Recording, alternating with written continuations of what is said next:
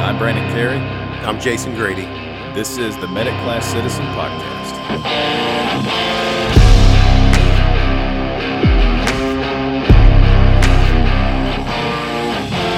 All right, everybody, welcome back. So we're coming to you with a very interesting situation today. We're not actually in our normal studio. We're coming to you from the COVID-19 studios. Yeah, I was going to say, this is the best you've looked since we started doing this. Yeah, you know what? Shut up. We're kind of adapting and overcoming today. We're doing our part social distancing. So we still have Jason with us. I'm Jason, here. How's it going? A bunker in a undisclosed location.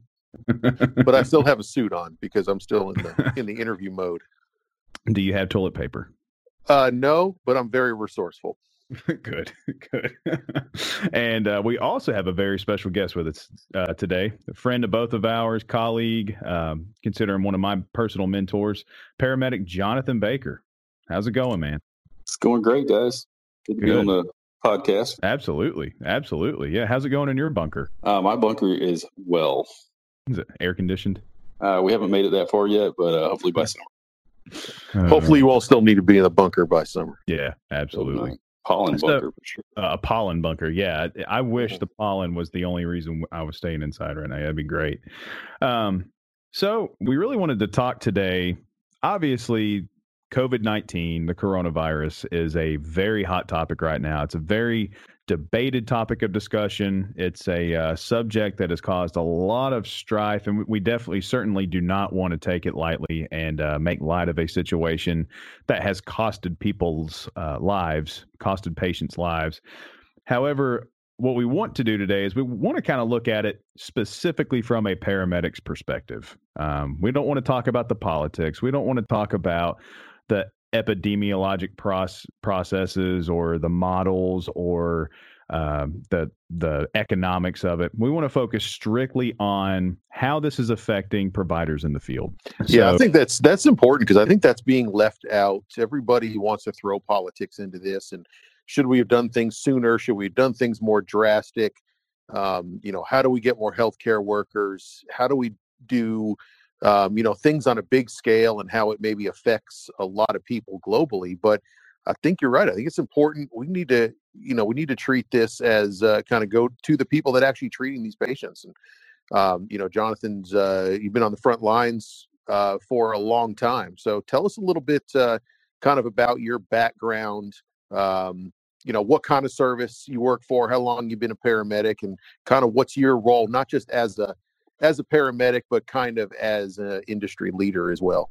Oh, wow. Industry leader. So I've spent the last 2 decades of my life working for the same service. It's a combined fire and EMS department. I've been a paramedic most of that time that I was there. And over the last 10 years or so, I've gotten into the field training process, and I also do a little bit of EMS education. And I really enjoy that. It kind of gives me a chance to try to instill some love for the job in people. And I think the more you know about your job, the more you enjoy doing it. And even now, I still feel like I learn something new at least every shift, if not every call. Well, I just want to point out something really quick. When you talk about that you have spent the last 2 decades working for the same department, man, that is a rarity these days, 100%. I think it's a lot about the people that you work around. If you enjoy the department you're at, everywhere has its problems and everywhere has its upside, but if you like the people you're around and you like the mission and you like your department, you're just as well to stay there. It'll have ups and downs, but I can't think anything else I'd rather have done for that amount of time. And then just to ask you kind of specifically on this, because there's a lot of people that are in fire-based EMS, are you primarily on the ambulance, or do you go back and forth? Are you primarily on a fire truck? Where do you spend most of your time? I spend virtually all my time on the ambulance. The box has always been my first love. I enjoy the firefighting aspect of things, but I think anyone that knows me would say that box is where I belong. Well, and it's certainly I don't take your skill and your talent lightly. And again, it's a privilege for me to be able to teach alongside you, because I mean, we call Jonathan the brain at the school that we teach at, because I mean his just resting working knowledge of physiologic processes and the medications, how they work, and your ability to translate that to students, man, I can't thank you enough for what you're doing as far as the EMS education side of things. It's a privilege to work there. Having to teach people anything makes you remain sharp at that thing. So when I first started doing it, I realized, oh wow, there's a lot of very basic stuff that I need to review, I need to refresh, and it really helps out. I feel much better about my own patient care skills teaching other people my patient care skills. Absolutely.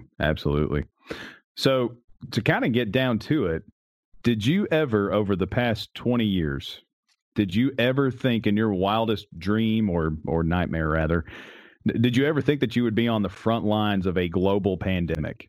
I think that everyone, to some extent, sees stories from other nations, especially Asia, whenever they have outbreaks of something, and think, well, how would we handle that here? Do we have the resources to do it? What would it be like to have to question whether every patient you run is infected? And how would we handle it? I mean, we all play through that scenario in our head, I'm sure, but in a way, it's always been sort of an abstraction to a lot of us. And I think this is a real wake-up call to, oh, wow, it's happening, and it's happening here. Well, and especially when we're teaching new EMTs, paramedics, whenever we go through clinical scenarios, has PPE, BSI, that thing that if you come out of EMT school, you've literally said PPE, BSI, I don't know, 1,000 times or more. Does that end up becoming something that just becomes part of our vocabulary and we really don't take it seriously? Or is that something that's really been brought to light more now? Or have we been taking it seriously? I think in regards at least in the past, in regards to that, we did our part in putting on the PPE. I think that in the past, again, we weren't nearly as cognizant of cross-contamination as we are now. So in the past, I might not be so much aware of how often I'm switching my gloves out, or if I touch that with this glove and that with, after I changed gloves. Now it seems like there's a heightened sense of awareness of the cross-contamination aspect of it. Most people are, if anything, more aware of the need for it now, I would say. And it can be pretty jarring to people to realize that the patient in front of them actually has the COVID-19 virus. And it's a wake-up call for a lot of people, and it can be frightening for sure. Well, and I'll be honest, I'm not going to, pretend by any means, the shifts that I've worked, it's very nerve-wracking and almost kind of creates a paranoia, so to speak, to where it's just like, okay, what did I touch? What do I need to clean?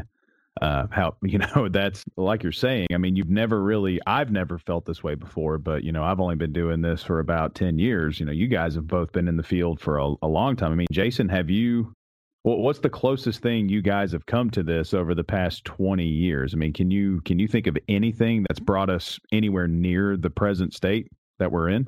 No, and certainly not. It's a global pandemic. I mean, the last global pandemic was back, in the late 1800s, early 1900s, with the Spanish flu. And so we've never seen anything like this. Of course, we've been through things like SARS, we've been through things like Ebola, but they have all been, of course, regionalized. And, we had the Ebola several years ago. We were bringing people back, especially to Georgia, from Africa and other areas. But, I think we, especially as, I don't know, maybe this is just me, but I think as Americans, especially, or as Westerners, we get this very narrow focus that, these are all just bad things that happen in developing countries or third world countries or places that just aren't us. So we kind of see these things, we read about them, but we just really don't take them seriously. And in fact, I think you can probably see up until even probably the first week in March, we really weren't even taking this thing seriously until everything changed. So I think this is an absolute anomaly that we're just not used to. And so we've had to adjust very quickly. So certainly nothing in my career have we come up on this level. Maybe we should be even treating just regular influenza like this year after year. In fact, there was a report out a week or two ago that C. diff was essentially eradicated from a group of hospitals in the Midwest. I can't remember where they were, and they figure it's only because everyone has this heightened sense of awareness to wash their hands.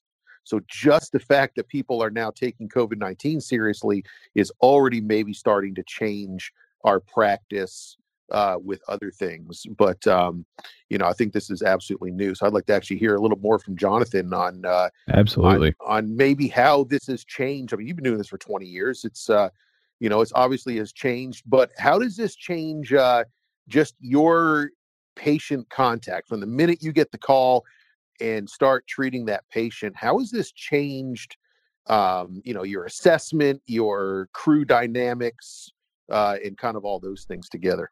A lot of that it starts on the way to the call. I know we always talk about that's where your size up begins, but you start reading call notes and you immediately start talking with your crew about, okay, well, this is how we need to handle getting to this patient. It could be send in one person, perhaps, talk from the doorway until you can determine what their complaints actually are, because we all know that not all 911 calls are triaged appropriately. What comes in is an ankle pain. You get in there and they're coughing all over you, and the next thing you know, you've gone too far. So we have to be mindful at all times of, are we wearing the appropriate protective equipment? I would say, minimum of mask, eye protection, gloves, and until you get to the door, and then you find out more, you might have to gown up. One of the things that I've seen that seems to have been successful is limiting contact with crew members. For example, a lot of people are leaving engine crews outside the residence, and if someone needs to drive in the ambulance, someone who's had no patient contact stays in the front in a closed cab and drives in the patient care technicians in the back. So whoever's involved in direct patient contact kind of maintains that with them, and no one's getting out and doffing their PPEs to drive or anything like that. That seems to be a good way to kind of isolate it. And as far as cleaning goes, we clean everything now. Things that we're pretty sure we didn't even touch. Everything's getting cleaned after each call. So the decon process is a lot more involved with this, and more so than it was back when MRSA first became a thing, or maybe even the C. diff or recent years. So now, is that every patient, or is that just the patients that you may be suspicious of? That's every patient, just about it for me lately. Give you an example without going into much detail about a patient, but complaint comes in as one thing. You get there and you quickly discover you've got a cough. No, I don't. Well, I just heard you cough.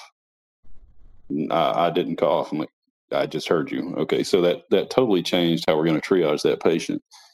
Just because you are complaining of one thing does not exclude the fact that you might also be a COVID patient. So we have to be mindful of that on all calls. You said something that's pretty interesting that I know we do a lot in the hospital, is this clean versus dirty provider, to where, anytime, even going back to like things like MRSA, but now going into COVID-19, that we have a clean person, a dirty, or a group of people that are clean, a group of people that are quote unquote dirty, and they shouldn't cross contaminate. So when you said that about who's going to drive, is that something that you just personally have implemented with your crews, or is that anything like that become a department-wide model? I would love to take credit for that good of an idea, but that didn't come from me. That's a department policy that's been encouraged over the last few weeks, okay, and that's good. I think we're having some success with it. For example, yesterday, my lieutenant drove us in and never had any patient contact. I don't even think he knew what the patient even looked like. So it's very much isolated. So now, as far as your assessment, you were talking about how you kind of get to the doorway and you make the judgment call of, all right, I need to don some more PPE, or I'm good where I am, and this patient doesn't really look like they're symptomatic at this point. Do you say, I've heard of a lot of people putting a mask on every patient, or you wear a mask on every patient. Is that the point that you've gotten to now?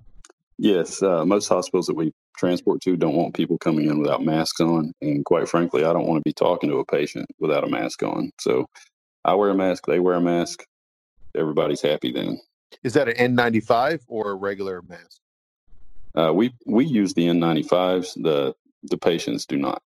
They just go with a conventional mask. So let me ask you specifically about a type of patient that is becoming, there's actually a lot of controversy around it now, and that's cardiac arrest. Are you doing cardiac arrest differently, either personally or has the department come up with any kind of different protocols with cardiac arrest now? Well, given that we don't know the origin of the arrest when we go in, you have to treat all cardiac arrest as potential COVID patients. So with those, we have to have full PPEs on and be especially mindful when dealing with airway issues. That's probably our greatest risk for exposure. One thing that I think everybody should consider is a lot of patients who can't place their own masks on their faces, we're putting those masks on them, and that's a high potential to be exposed to COVID. So given the nature of the arrest is unknown most of the time when we first get there, you have to treat it like it's due to COVID, and full PPEs, including mask, gown, gloves, eye protection, everything. Are you changing your airway strategy at all from endotracheal tube to supraglottic airways? As far as that goes, our new video laryngoscopes might make it a little bit easier to not get secretions on us. So we're hopefully going to have some success with that. Again, it's really early in the process, but I'm afraid that myself included, a lot of us, if they need an airway, we're giving them an airway. So, but yeah, I'd probably be more inclined to use a supraglottic airway, and given the situation we all find ourselves in now. Yeah. And Jason, to kind of spawn off of Jason's point of a specific type of call, cardiac arrest, we know that there is some inherent danger to the people in the back of the ambulance, the providers in particular, whenever you aerosolize treatments. Let's say if you have an asthma patient or a patient who's locked up and you want to give them some type of breathing treatment. What have you found to mitigate that risk? What is your own personal strategy there? A lot of times you're considering what else can we do other than aerosolize COVID all over the truck. We don't have any filtered nebs, so that's a huge risk. And I'm sorry, I don't see how our personal protective equipment can adequately protect us against that in particular. Sometimes I think that people, they jump to the neb far too quickly, and this might be a good way of getting people, well, let's just increase their oxygen a couple liters and see how they do. That might be a consideration there. But again, I'm sure that you're going to see some better technology in the future coming to the back of ambulances as far as administration of nebulized treatments. So even before we get in the back of the ambulance, let's talk about call volumes and types of calls. And let's say it's a patient who calls 911 and they don't necessarily need to go to the hospital, but prior to this, they typically would have. Have you seen a change as far as that is concerned? Have you seen patients be more willing to either tough out their symptoms or go to an urgent care rather than be transported by an ambulance? Have you seen any type of fluctuation in that at all? Absolutely. I think that especially in the first days of everyone panicking, no one wanted to be near healthcare providers. I remember walking through a grocery store and people actively avoiding me just because I had a uniform on that said paramedic on the sleeve. So that was a thing for a while. But now I think as a lot of the newer infections are reaching the point where they don't feel safe staying at home any longer, we're going to see an uptick in call volume, especially for these sick patients. Let me ask you, as a 20-year veteran, so this is just me asking Jonathan your feelings about this. We have people that call 911 and we have to transport them. We cannot talk them out of going. We cannot give them other options if they want to go to the hospital. Is this a time, do you think, that we should revisit that and make a determination on whether or not this patient actually needs to be transported? That's a really complex question to get into, because I think you would agree with me. It's a slippery slope when you start letting paramedics individually decide, oh, you need to go and you don't need to go. Because I can think of plenty of times in my career where I had an incorrect diagnosis in the field, and had I not transported that patient, I would have really regretted it later. However, it does bring up the point where I think educating the patient as to the risks of going and visiting the ER when they could stay home or talk with their doctor via the telephone or the internet. I think educating them as to the risks, that no matter how much infection control we do, you still have a potential for exposure to something that could be very dangerous to you. And we're already doing that with family members. We're telling them, if you're waiting in a waiting room, who else is in that room with you? Sick people. And this virus spreads, well, virulently. So you should really consider that prior to going to the hospital. You're probably not going to be able to see your loved one.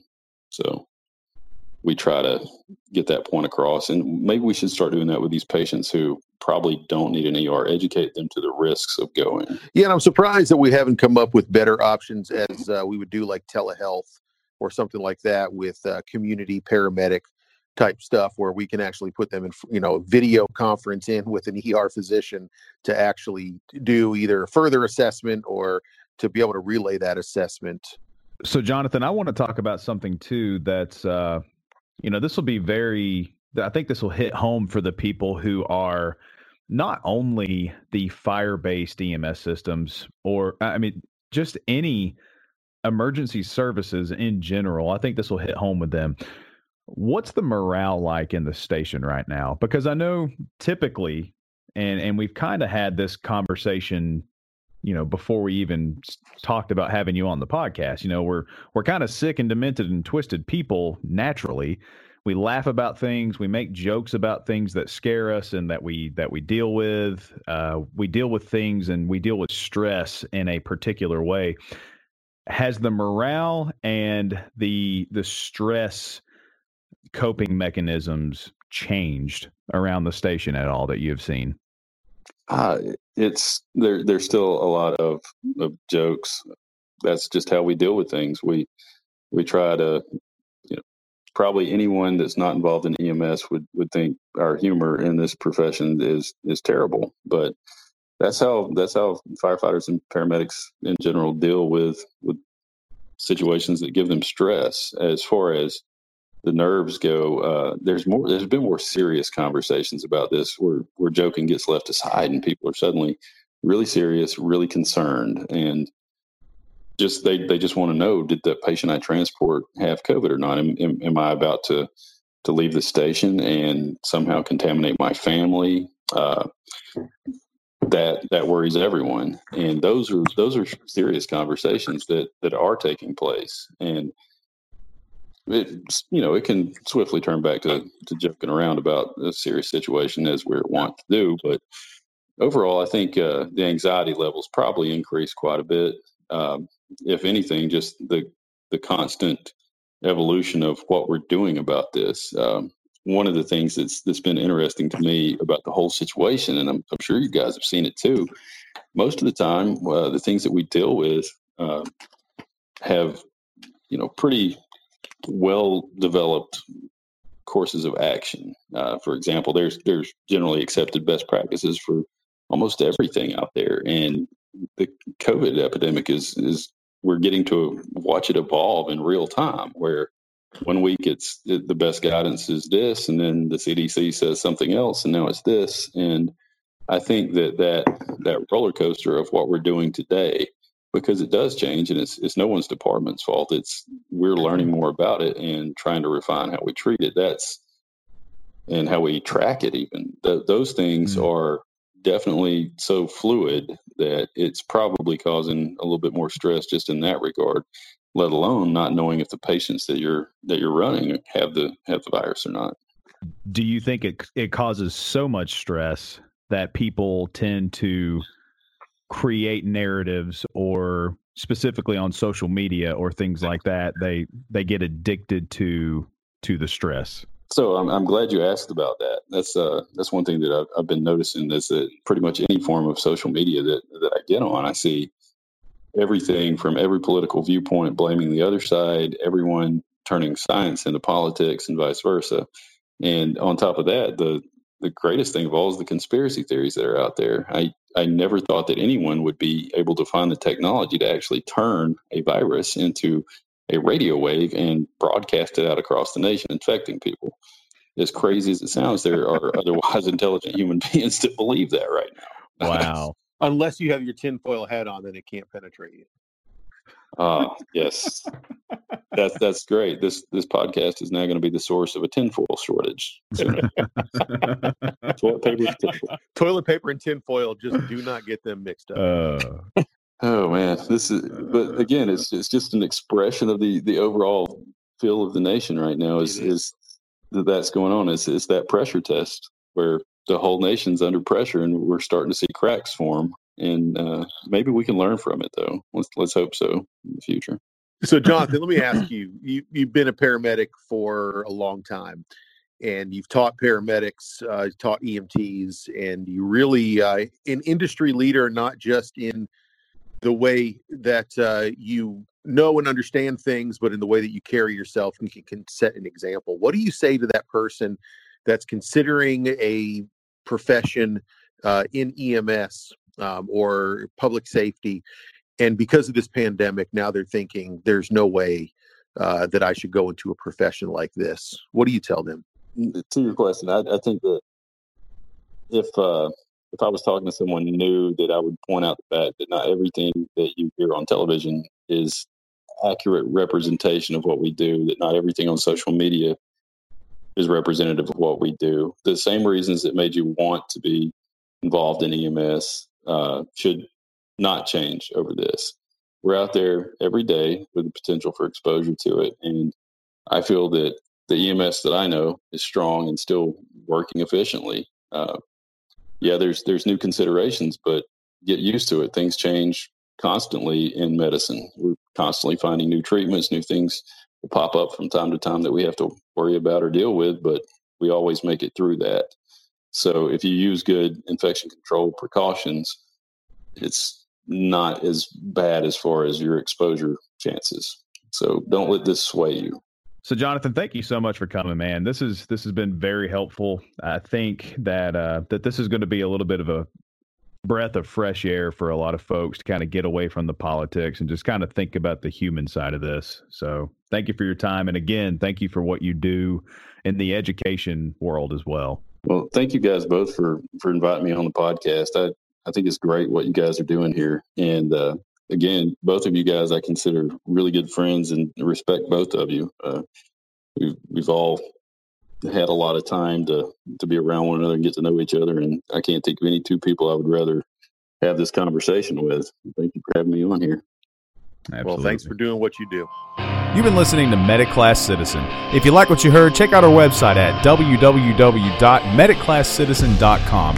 Also, find us on social media where you can follow, like, subscribe, and share. Twitter, Instagram, Facebook, and we also have videos on YouTube. Thanks again for listening, and we'll see you next time.